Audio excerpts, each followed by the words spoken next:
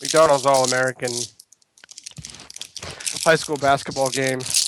And we do a whole show on it, so it basically we start covering it on Saturday, and the games aren't till tomorrow night. So we just go to all the different events.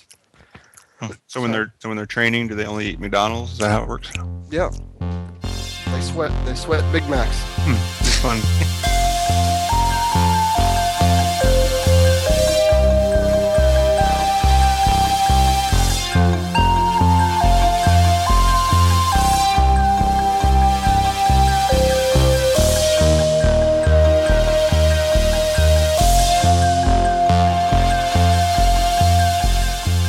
Hello, and welcome to Trek Companion. I'm your host, Brian Williams.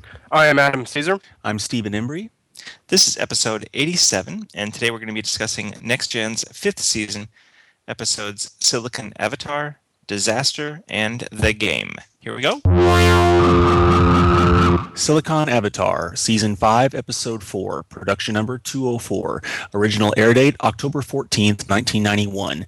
Directed by Cliff Bowl. Story by Lawrence V. Conley. Teleplay by Jerry Taylor. Music composed by Jay Chataway. Guest cast include Ellen Gear as Kyla Marr and Susan Dial as Carmen Davila. While surveying land on a Federation colony, Riker, Data, and Dr. Crusher are suddenly attacked by a massive crystal-like structure, which begins to descend towards the planet. Riker recognizes the object as the crystalline entity and immediately begins herding the colonists together into a cave. The group watches in horror as the entity destroys the countryside with brilliant beams of light. All but two survive to find shelter inside a small cave, but the cave has limited air supply. Riker tries to contact the Enterprise, but ultimately fails. My son died on Omicron Theta. He was 16 when the colony was attacked. That is the reason I have become an expert on the crystalline entity. I have spent my life studying it, tracking it, and hoping one day to find it. Silicon Avatar. Who wants to kick us off on this one? Mr. Caesar?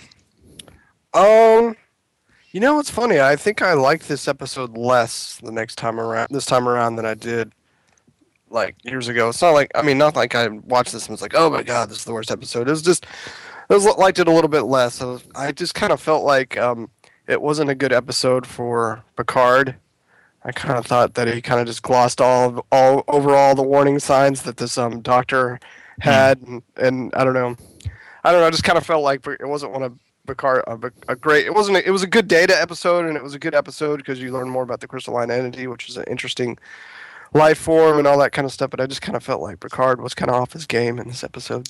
It may fall a little bit victim to the focusing too much on the guest star kind of thing. Mm-hmm. Yeah. But I do think it's a really cool story, the whole Moby Dick thing with her and kind of devoting her life to seeking revenge on this creature for the death of her son. And certainly, I'm an older person. We've talked on the show about now that I have a child of my own, it does kind of change my viewpoint on some of this stuff. Like the scene when she's on the triple lift with Data and says, I wonder if my son died calling for me. That was more emotional and resonated with me in a way that I certainly never did before, which I assume is because I now have a child. But overall, I think I definitely see the flaws in this episode, and I see where you're coming from. But I think overall, I probably enjoyed it more than I did the last time. Mm-hmm. So but it's a slight difference. Steve, your first thoughts?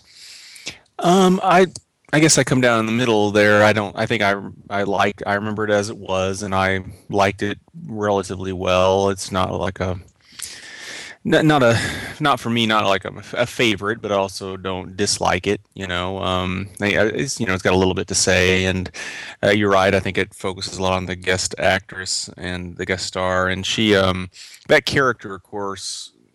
First off, she's treating Data bad, and it kind of gives you a bad impression right off the bat, and makes you not like her, and then where she's going, and she kind of starts losing it and all that stuff. So,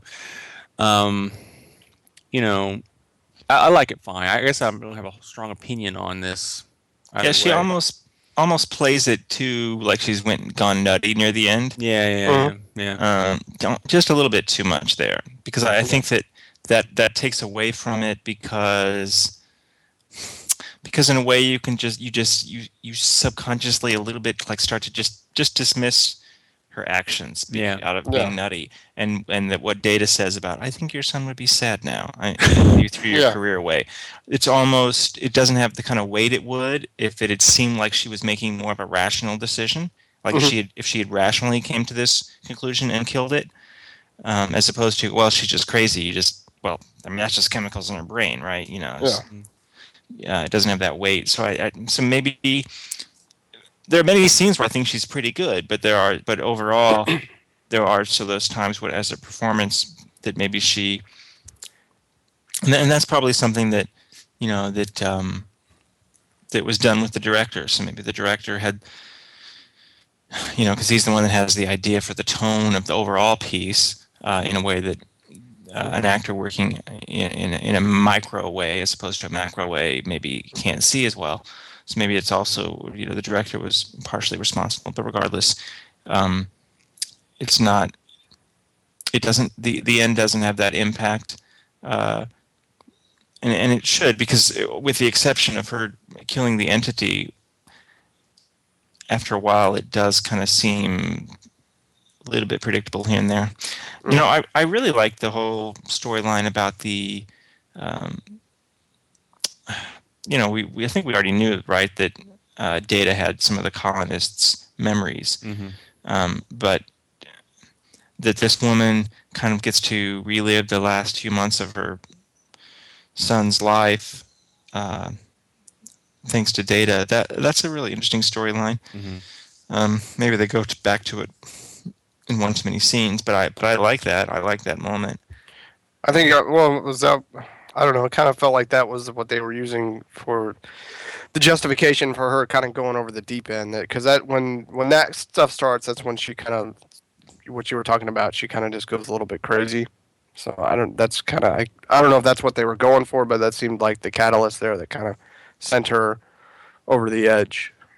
Are those scenes? It's kind of unclear as to what exactly is going on. I mean, it's one thing to have all of the records of the colonists, they've been downloaded into him, but what do they mean with the memories? They keep referring to memories. It's like, well, what's the story here? Are they implying he says something like Dr. Soong experimented with transferring something out of the frontal lobe. Okay, well. I mean, they say something like that, and then she asks him, doesn't she? I think, if he has like specific memories, and then he just says like, it's pretty limited. It's very limited, but I have like the most extreme memories or emotions or something. Those I have an image for. I don't know. It's maybe it's a stretch, I suppose, but it works. It's interesting. It doesn't take me out of it or anything. How did the opening sequence look on Blu-ray?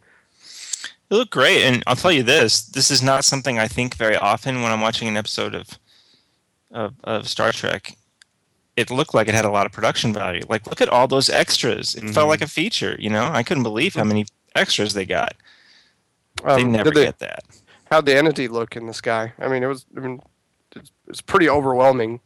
That's one of the things I think they did a good job with, Steve. Yeah, I think so. I mean, it looks like it did then, but just in HD. They didn't do anything else with it. And first do no harm, right? So I'm fine with that. Yeah. I enjoyed Riker's little James Bond scene there. Oh God, I laughed out loud at his thing. When he's talking, that's my favorite part of dinner. The dessert. And I just laughed out loud. Yeah. Felt like right out of a Roger Moore. I mean, we essentially, out of these three episodes, we have two of them that are like, let's start off with Riker's exploits or whatever, Well, you knew she was good. She has to buy it though. As soon as everybody starts running, as soon as she hollers for him and turns around, like, she's dead.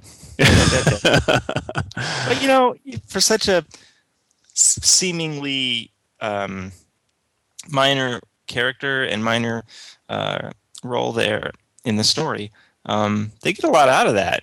It's yeah. not wasted. That scene between Riker and Picard, it's a good scene. When, of course, Riker would never ever disagree with Picard in front of everybody, but he goes into his office and says, "Hey, I kind of agree with Dr. Marr. Maybe we should kill this thing when we have the chance." That scene starts off with Picard mentioning whatever her name is, Carmen, I think. Uh-huh. And asking if Riker wanted to write the letter, and then Riker tags the scene at the tail there of saying something like, "I'm gonna go write that letter now," but he says it with kind of a bite, Right. saying this is exactly why we need to kill this thing, Mm-hmm. so that nobody else has to write another letter like this in the future. Yeah. There's certainly a part of me that, hey, I've said it before, I'm no enlightened 24th century human. I'm watching this with my own eyes here, my own time period, and there's a part of me that is right there with her, and okay with her killing this thing. There really is. I'll admit to that. Maybe it's not the majority of me, but you get this sense that Picard is the only one that wants to go so far that he's like, well, first thing we have to do is try to communicate. Even his own other officers are a little bit more like Marr and Riker and less like Picard. But there's a reason that he's the captain. We've said that before too. Yeah. Because he can kind of transcend these situations. Yeah. One thing, this is kind of irrelevant, I suppose, but does anyone else think at the end, where when she's locked up the thing, number one, she's locked it up and Data can't break it, which I'm always skeptical about. But anyway, she's locked up the controls, and then why don't they just fly away? Yeah. She hasn't locked up the whole ship. I mean, I know it's for the episode, but that doesn't make any sense. Why they couldn't just, all right, do a 180 and get out of here, Yeah, it seemed a little bit flimsy how they killed the entity. I mean, I guess it makes sense, but at the same time, it's kind of flimsy. It seems like they could have come up with something a little bit more creative for her to kill it. Mm-hmm. And I think maybe it would have had a little bit more impact if there was, they make communication with the entity. Maybe if they would have spent a little bit less time on her and added maybe another few minutes on the entity about what this thing is about and that it's not evil. That whole end scene might have had a little bit more impact if we were able to have a little bit of more knowledge or compassion for the entity, because clearly that's kind of where they were going there for a couple seconds when they made communication and then they just cut it off. So I think I agree with you, Brian. It's just the end is really it doesn't really feel like a lot of resolution, and maybe that would have helped the episode if we knew a little bit more about this entity creature. Was I the only person that could at least in some way empathize with her? No, I get it. I mean, especially if it killed your child. I mean, there's a line you cross. Well, it's very difficult to be logical about it anymore. But there's two things here. There's one, just base revenge, and I think we can all agree that there's very little, if any, positive contribution to society from revenge. Yeah. But there's also, and this is the part of me that that would feel some empathy to her action. There's the sense of, well, like what Riker was getting at too. If we kill it, we can save lives. We can stop this thing from ever doing that again. Mm-hmm. Riker's kind of felt a little bit more natural to me because, I mean, we all know the time frames of what's going on here. I mean, but the entity literally killed her son over 30 years in the past. So I don't know. I don't quite get that sense of like, it almost felt like her son had just died, recently. But this has been like I said, over 30 years since that incident happened. I was thinking because Data was in Starfleet for 26 years, and then wasn't it more like 40? Wasn't it like 40 years before the show that they found him in Omokante? I think. Yeah. So I mean, it'd been quite a bit of time had passed. Yeah. So I don't know. Well, I mean, it sounds like we've started to kind of talk about what this show's about. What is this episode about? the futility of revenge, or how, I don't know. I felt like at the end, I remember this episode and how cold it seemed in a way, even with Data and the way he delivered, your son would be sad. In a way, it's like, it's really back at her. I mean, that's what's about the harshest thing you could say, and he's just so nonchalantly saying that. Your son, he'd be really sad right now this way. But I feel like, to me, that kind of just brought home the how empty it is. Like, so is everything better now that you've killed this thing? Is that that's why it feels to me mostly about the futility of revenge. And there's also, of course, the chase. I mean, obviously, like we spoke of earlier, the Moby Dick analogy and all this, but. Well, I mean, you can. I kind of was thinking about, it's just kind of, it has to do with like unchecked emotions, unresolved issues that this character went through. She obviously never went through whatever you want to call it, the 7 stages of grief, and came to some sort of peace with her son's death. And that's probably what that's what ultimately destroyed her, and that's why she kind of went crazy, and you see that throughout life with people who don't deal with things. They usually end up going nutsoid some way or another. So that's what I was kind of thinking about when I finished watching the episode. Well, I think I was surprised that I enjoyed it because I didn't remember that. So it's nice. It's nice for it to feel better to me, even though it sounds like Mr. Caesar had the opposite. I didn't dislike it. I'm just saying, it's just a little. Well, less. from the episode's point of view, it came out even because I thought it was a little bit better than I remembered. Caesar thought it was a little bit under, and Steve thought it was just the same. So, all right. Goldilocks and the Three Bears. All right, moving on to 6 degrees for Silicon Avatar. Caesar, you going first or second? I'll go second. Steve, Susan Diol plays Carmen Davila, the woman who assures Riker she is great at dessert. In Voyager's 2nd season, she played a Vidian scientist ravaged by the phage in the episode Life Signs. What radical step does the Doctor take to save her?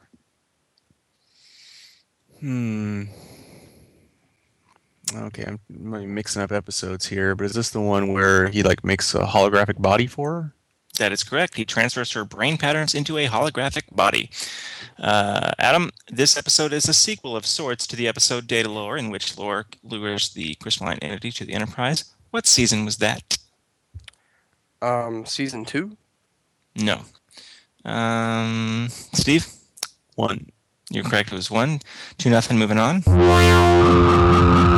Disaster, Season 5, Episode 5, Production Number 205. Original air date, October 21st, 1991.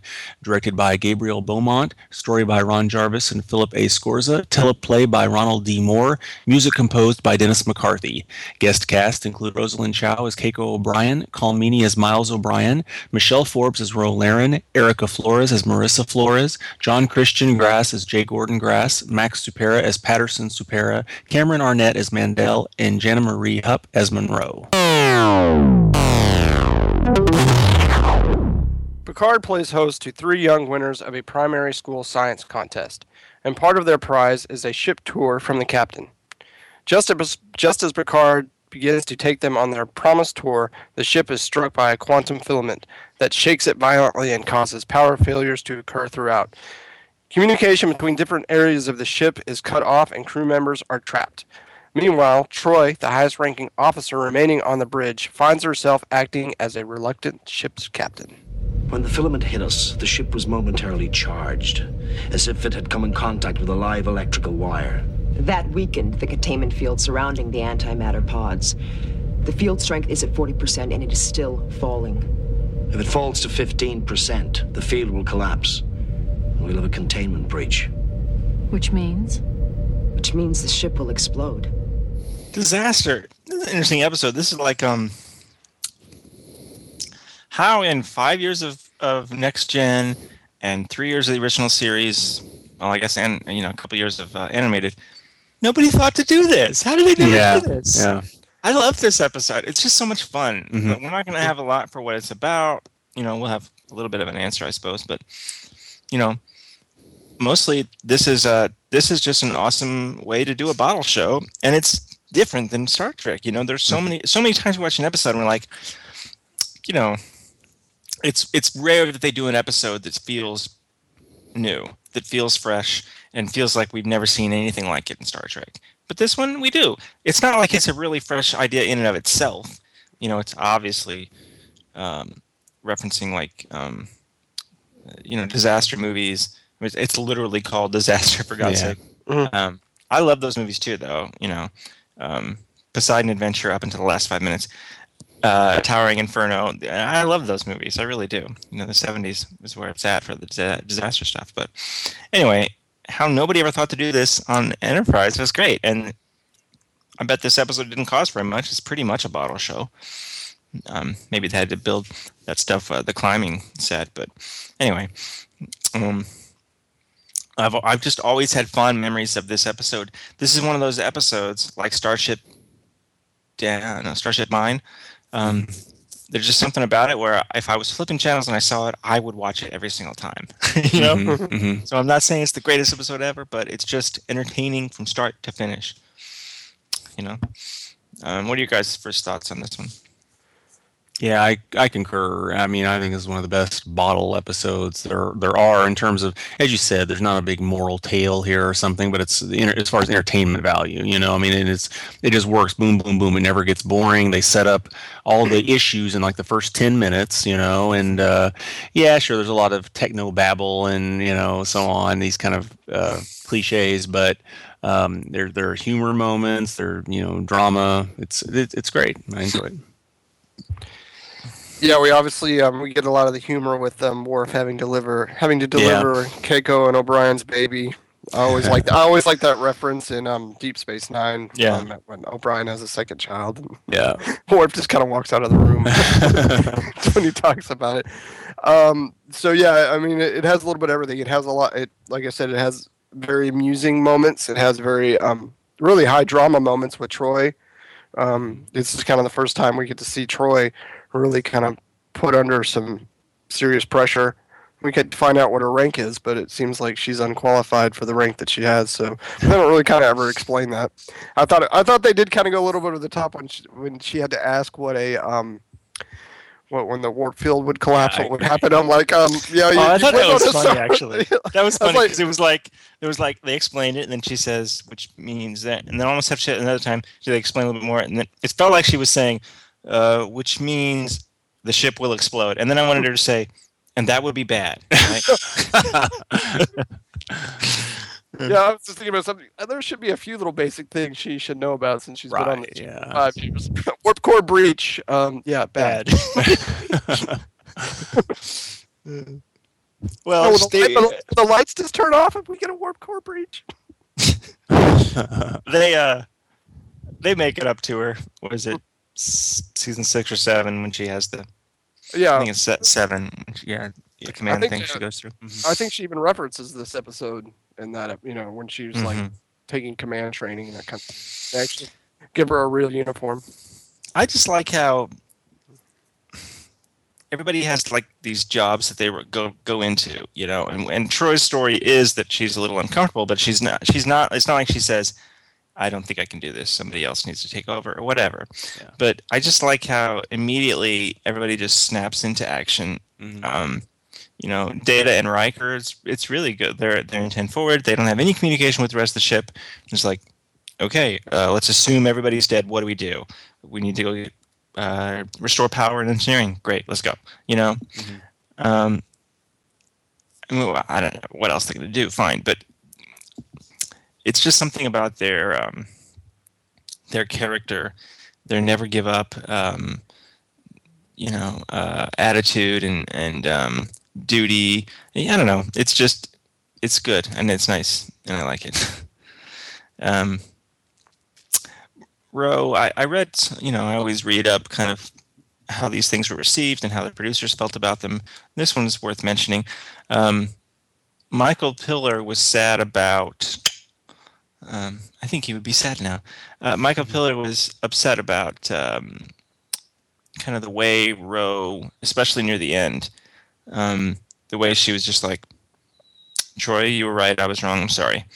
Like he felt like they'd gone so far out of their way when we first saw Ro to set her up in this different way as a character who doesn't react like most of our normal Star Trek people, that he felt like she should have either said nothing or said, yeah, Troy, you turned out to be right, but you could have just as well been wrong and killed everybody, you know? So I think that he felt strongly that they should not have had that apology in there.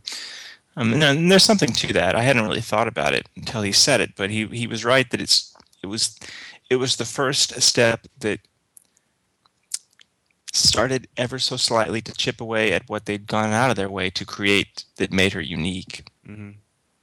I think everybody else. I think they probably could have split the difference there instead of her having to say nothing, and she could have just said, I'm glad you were right. That's the only thing that maybe she could have said is like she didn't have to apologize for, because she was the bad guy in this episode. She was the one that had to give Troy conflict, because that's where most of the high drama in the episode came from was the bridge scenes with her, O'Brien, and so that's where all that came from. But yeah, I think that maybe they could have split the difference. I kind of felt the same way. The apology was just a little bit off from what had been going on. But I think maybe just a respectful moment there would have been fine. Just like, I'm glad you're right, and then Troy could have delivered her right line, like, but you could have easily been right too. So. Well, the tough thing, Ron Moore's script here it's very good. It's very like economical, but you think about all these different situations, and you're giving each. This is a 46-minute show. Take out the opening and closing credits, and it's even less. And you're giving a mini story in each one of these scenarios. I mean, how much overall screen time did any one of these scenarios have? Not very much if you added it all together. Because, there's several different things all going on at once. Yet each story feels complete. Each story feels like we get to examine these characters in situations that we're not used to seeing them in, and that they're not used to being in. And what that does for us, the audience, is it actually teaches us more about those characters. Seeing how Troy responds in this command scenario, seeing how Worf is delivering a baby, seeing how Picard is with children, and he has to overcome each one of these situations. They have to actually overcome something. Certainly, it's very clear by the end of Picard's time with these kids that he's reacting differently than he does at the beginning when he's just shouting at them to please stop crying, which I know firsthand doesn't work. Yeah, it should, but it doesn't. So in that sense, it's, I don't know, maybe a bit obvious, but it works, and it's one of the many things about this episode, more than just the general story. It's one of the many things about this episode, the way that each character is, a fish out of water and has to adapt and learn. It's one of the many things about this episode that makes it unique for Star Trek, and makes it so fun to watch from start to finish. What was either one of you guys, what was your favorite of the little stories that were going on?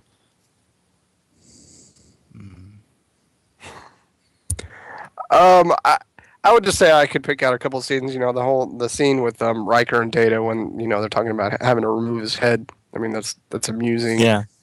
It's kind of hard just to kind of say, oh, this was my favorite one. I could say maybe the least interesting one was the one with Crusher and Geordi, but I still liked it too. But of all of them, that was probably the least interesting. But yeah, the stuff with Picard's great. I can't really. You're asking me to pick my favorite child, Brian. I can't do it. If I had to choose, I'd probably say Picard and the kids. I just like the interactions, and it's fun, and how he gets them going. How he uses leadership skills essentially to, but couched in how you have to adjust that for the kind of the psychologically for the mind of a child, to keep them calm and to get them to safety and so on. And there's some entertaining, humorous things in there too. So, How did he get out of the turbo lift? yeah, I thought that too. I don't know. Yeah, I thought that too. Maybe the wire. The kids pulled him up with the wire. Right. They collectively, put their strength together and hauled him up. Yeah. I like that he breaks his leg, but he doesn't actually say that until, quite a bit into the episode. Mm-hmm. Maybe he's a tiny bit too quick to tell them to leave without him, but I guess it makes sense. Yeah. I mean, actually, that scene was done well when the turbo lift falls. Yeah. They're above it, looking down, and it still seemed pretty scary to me. Yeah. Yeah, it is strange how gravity didn't give out during all this. It's Everything else works. Gravity and oxygen are the very last two things to go. Yeah. So congratulations, you may now give birth to what this episode is about.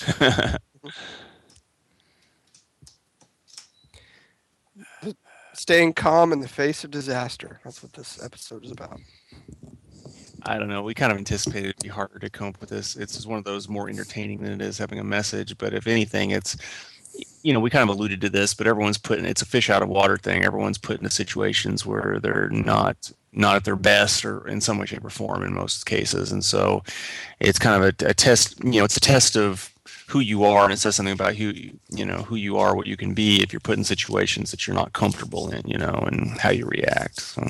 And I think Picard grows in this episode, and I definitely think Troy grows in this episode. So even though what this episode is about is kind of loose, this episode actually moves the characters forward and deals with the main cast characters and says something about them, and you see actual growth in the 45 minutes you're watching this episode. Well, I'll always have fond memories of this one, and I'll still watch it. I have it on Blu-ray in HD, and if I was flipping channels and saw the old SD version, I would probably sit there and watch it. All right, let's move on to 6 Degrees for Disaster. Let's see. Steve has 2. Steve, are you going first or second? I'll go first. Jana Marie Hupp plays Lieutenant Monroe, the con officer killed on the bridge when the Enterprise is struck by the quantum filament. In Next Gen's 4th season, she played Ensign Pavlik, helping Dr. Leah Brahms and Geordi to get rid of Junior, the space creature that was suckling on the Enterprise in the episode Galaxy's Child. How is this achieved? How do they get rid of Junior?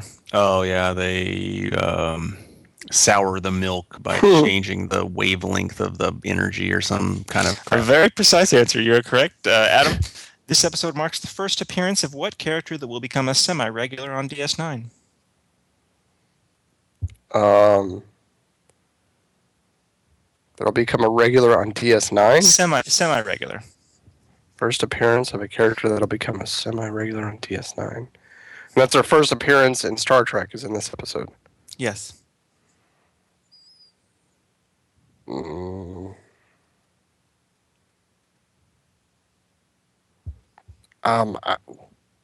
mean, it's not Keiko, but I'm going to say Keiko because I have no idea. Nope, we've seen Keiko before. Steve? Right. Huh, okay. It's kind of a cheat because I have the, in front of me the cast list because that's what I do here. So I'm not going to use that. So I really wouldn't be able to come up with that. I don't know. Molly O'Brien. Oh, there you go.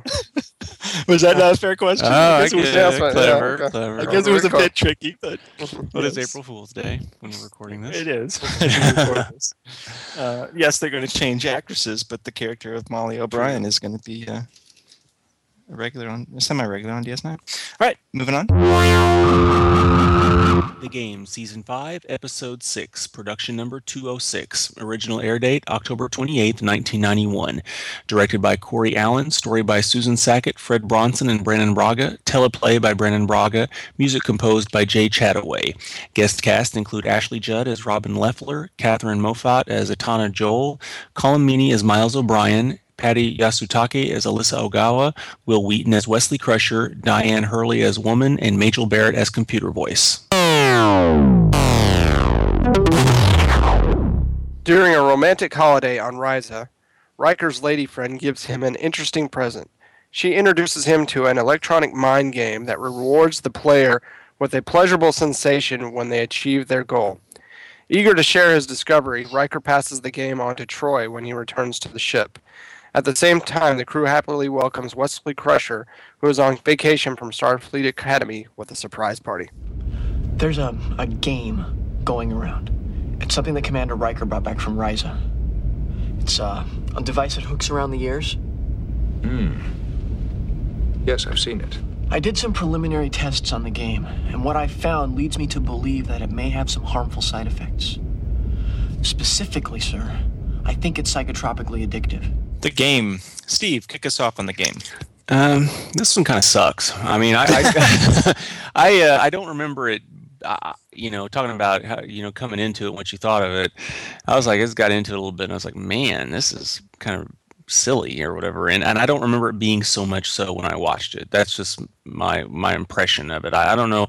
Maybe because on the surface you got this game and everyone gets addicted to it and so okay, it's this big espionage whatever, and then Wesley's back and that's kind of cool, and Ashley Judd's in it, and she's hot and everything, but it's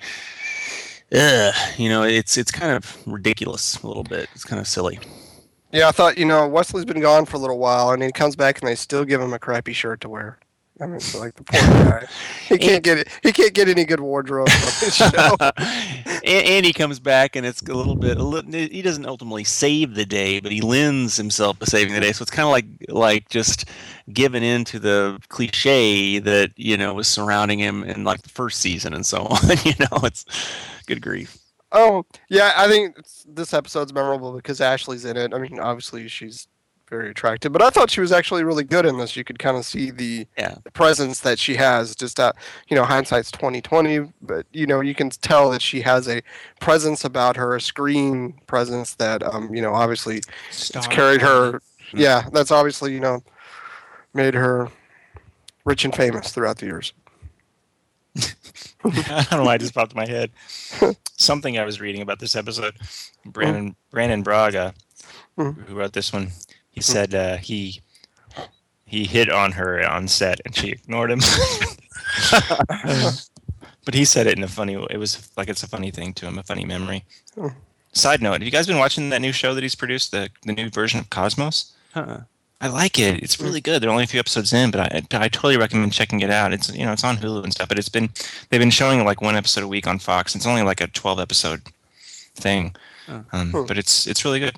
This last one they had because it's Braga producing it. They had Patrick Stewart do a voice on it. Do what? Isn't Seth MacFarlane producing on that as well? Yeah. They're buddies, the two of them. Anyway, not to change that. I always kind of liked this episode, and I guess I liked it. I still kind of enjoy it, and so I'm at odds with you guys on this one. Oh, I didn't say I didn't like it. Oh, okay. Well, I'm at odds with Steve then. Steve says. Yeah, I mean, I'll play the middle guy here. It didn't impress me more or less this time. It has its problems. Don't get me wrong. It definitely has its problems. But overall, I enjoy it. And I think one of the main reasons is I like Wesley in this. Yeah. I like the way his character is just different enough from, he was such a, wuss has such a negative connotation, doesn't it? But he was sometimes almost kind of annoying the way he was before. And I've always said that the stuff he does when he comes back as a guest are the best shows. And I still think that. I like his character more here. He's not more uncomfortable around Leffler. Yes, Ashley is very pretty, and we're guys, so maybe that's the very first thing that we all notice, and I'm just the same. But she's actually she's a very good actress, and she's very good in this role. And Wesley around Leffler is. He's like a guy with some confidence. He's not the wussy guy that he was before. Well, I think before he was eager to please everybody, And yeah, I didn't get that sense from him Yeah. this time around. And I would also agree he was very confident with Leffler, and you could tell he was much more comfortable in his own skin than he was. Yeah, exactly. He's more of his own person now. He still can't dress. No. Some things don't change. No, I certainly agree that he's more palatable or whatever in this than he was a regular for those reasons you mentioned. I think, yeah, the problems I have are just that it gets kind of absurd. It feels like a zombie film or something. I don't know. Yeah, it definitely feels like Invasion of the Body Snatchers. Yeah. Well, yeah, that's not. I don't think that's on Wesley. I think that No. The game is kind of cheesy. It's kind of I almost kind of felt like all the Riker's innuendo gets ridiculous, But see that okay. So overall, why do I enjoy this episode? I'm going to answer that question right now. It's because, and this is the kind of stuff. It's because this episode has some scenes that really take their time with life on the Enterprise and character stuff, character building, and that's Brannon Braga's thing, bread and butter, right here. And when I watch this episode, I'm like, yes. This guy is going to be, running Star Trek in a decade and working on it for almost 2 decades, like 16 years or something. And to me, it's the scenes like the scene between Wesley and Data near the kind of the beginning when they're just walking in the turbo lift in the corridors and they're talking about, pranks at Starfleet Academy, or honestly, the Troy chocolate scene. That stuff is minutes of screen time and doing nothing but building character. Either one of those scenes could be ripped out of this episode and it wouldn't affect the story at all. And I actually really, if it's good, if it's bad, forget it. But if it's good, I like that, and I want that sense of, I like this sense of the Enterprise as a real place and these characters as real people, and this is the kind of stuff that I really liked what Braga was doing back then. And we don't get that a lot. A lot of the time, it's plot heavy or story heavy, and it's not the kind of stuff that holds up sometimes over 2 decades, unless it has a lot of something to say, and we've talked about that. But here, this is the kind of thing that's still interesting to me because people are still having these same kind of conversations. What's kind of funny about this episode that the game, everybody gets addicted to it. It actually kind of is a little bit more relevant to today. We all have our little games on our phones and that kind of thing, and I get inundated with people trying to invite me to play Candy Crush or whatever crazy fad games going on. I can't stand it. I can't stand it. But yeah, to me, it kind of this whole thing kind of felt like it fits more. I mean, the game's cheesy as hell, but I mean, it kind of fits into kind of today how people get addicted to games and that sort of kind of stuff. Well, yeah, especially if we talk about it, I'm sure that's what we get into for what it's about, but which is fine for us to talk about that now. If we think of it more in general terms of addiction, and not just game addiction. I think that's certainly very relevant today. Yeah, no doubt about it. But if let's say we talk about game addiction, there have been things that have happened since this. In the last few years, we've heard about, especially like in say South Korea, where MMOs are really, really big. At least twice I can remember hearing about somebody that just died because he'd just been sitting there playing for like 48 hours straight. And that's not a made up. That's like a real story, which is an incredible, very sad level of addiction. There's a lot of stuff in here that's actually kind of erotic that they kind of gloss over. They never use the word orgasm, but you certainly get the impression that chocolate, the whole chocolate scene. The chocolate scene is very sensual, but even like the game, whenever they're successful with those levels, it's actually kind of, I like Nurse Ogawa, but it's a little bit creepy to watch her. It felt a little bit like watching your mom or something get turned on. I don't know about that scene with her in the turbo lift. That makes me a little uncomfortable. You wanted to go back to the scene with Ashley when she was faking it, didn't you? Our show is not an explicit one. I really would like to make one thing clear because I know we have female listeners because they've emailed us. We are guys and we do comment when chicks are hot, and maybe we don't comment as much when dudes are hot because none of us we're all straight men. But hey, if you're a woman and you want to write in to tell me some dude is hot, I will happily put that in the podcast. Yeah. But we'll talk about it. Yeah, but don't misunderstand when we say that Ashley Judd is incredibly attractive here and she's very, very, very pretty, and that is she's definitely a really true. great. She is a good actress, and I love her in talented. this role. I love her in this role, and I wish that she'd. I don't know the details yet. I need to look it up. But apparently, they tried to get her back a third time, and it didn't work out. I love that she got her start in Star Trek. I love it. I love being. Yeah. I love that This was her first on-screen kiss with with Wesley. I hadn't seen her in anything for years, obviously, but then just recently, this past December, we took a family trip to Disney World, and she was the presenter in the candlelight processional event they hold for Christmas, where she reads like the Christmas story as people sing and so on. So that was kind of neat. That's cool. I mean, I mentioned this the last episode that she was in. I think she would be somebody good to return to the Star Trek franchise because she does have a presence about her, and she could handle herself. One of the series of books uses that character after that was going on for quite some time. Yeah, is Leffler in that series? Is Leffler still I haven't in read those books forever, but she was in this series of books on a different ship quite a few books that went on for quite some time. Yeah. She was the main character in the series? She was one of the lead main characters. Okay. Yeah. Yeah. What was the series? Side note: wasn't there a series where Shelby from Best of Both Worlds? I think it's the same series. Is that the same series? That's New Frontier, I believe it was the Peter David series. Oh, New Frontier has Leffler. Yeah, I think I own the engineer, but she's in the engineering staff. I own the first 10 books or something in that. Something like that. I've never freaking read them. I need to because that would be fun. Peter David's obviously one of the best writers they've ever had on Star Trek. Anyhow, is everybody's favorite scene the chocolate scene? Yeah. What is my favorite scene in this episode?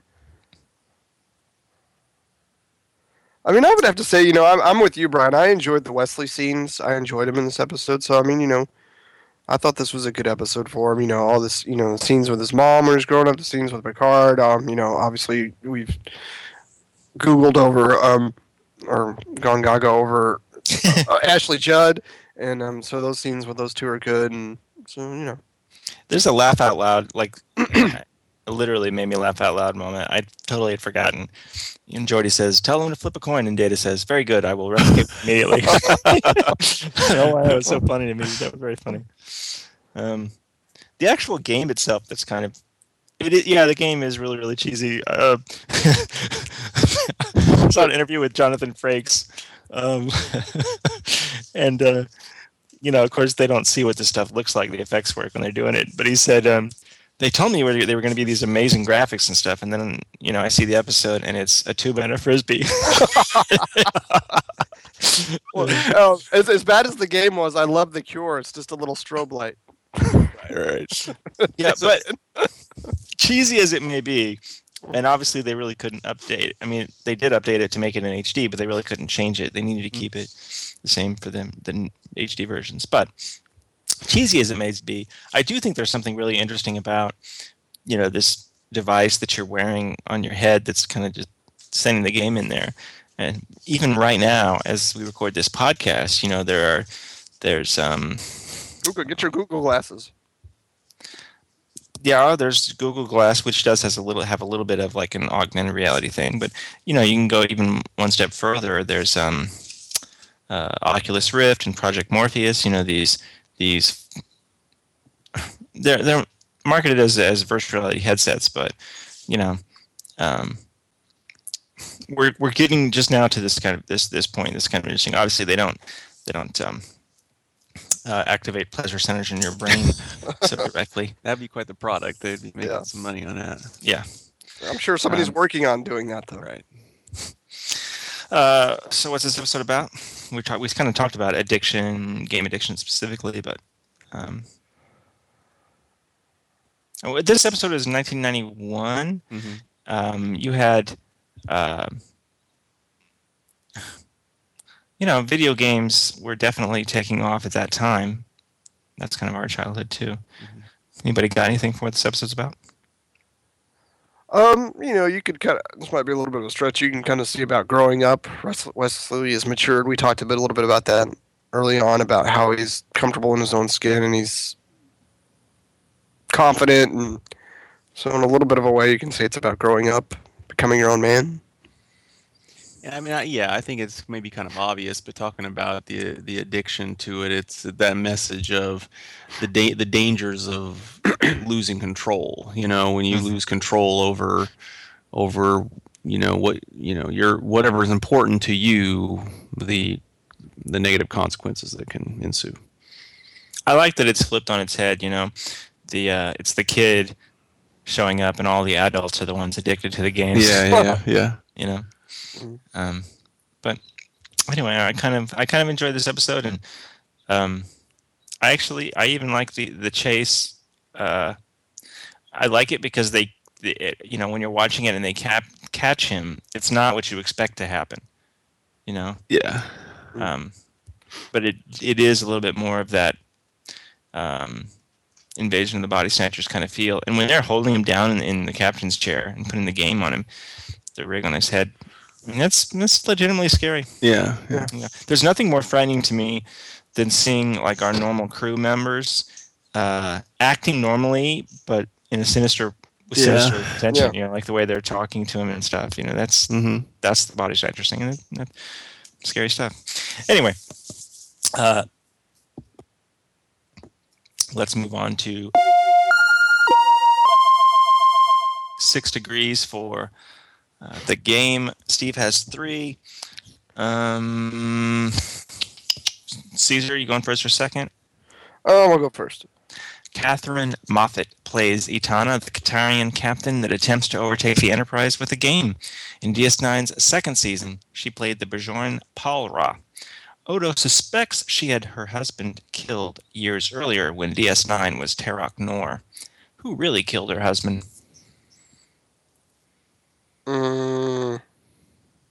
This was the episode Necessary Evil, the flashback thing to Terok Nor. I'm thinking, would that have been...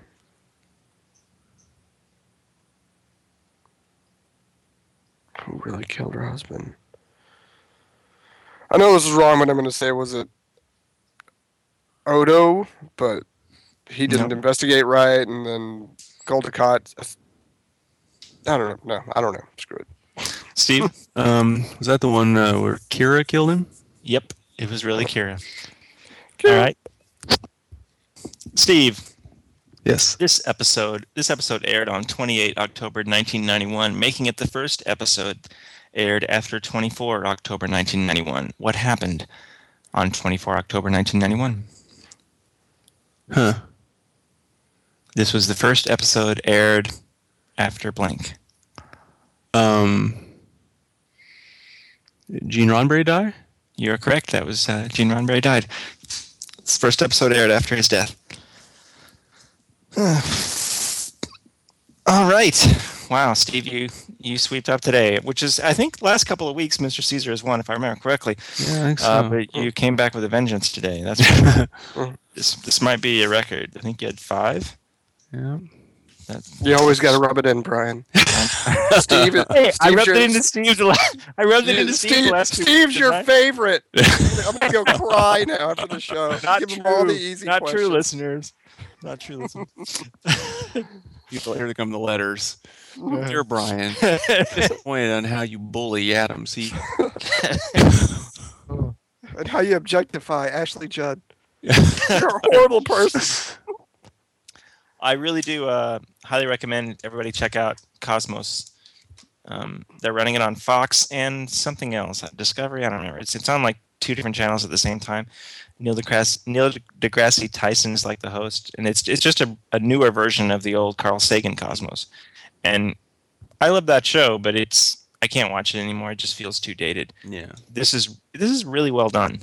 It's really well done, and it's got it's made by some Star Trek folks like Braga, and they've been working on it for years. So, all right, folks. I haven't mentioned this in a while, I don't think, but if you leave us a review on iTunes, if you just go in there and click 5 stars, that helps. That helps people find us.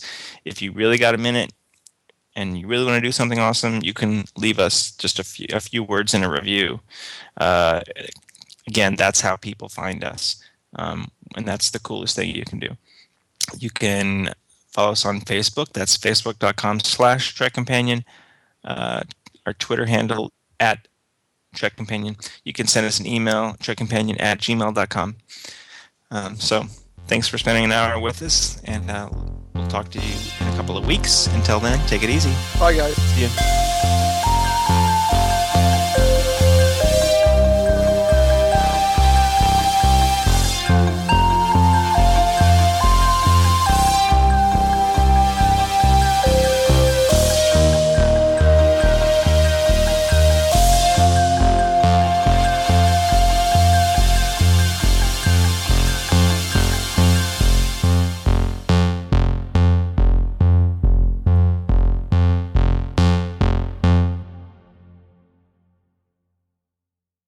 Stefan, I passed it.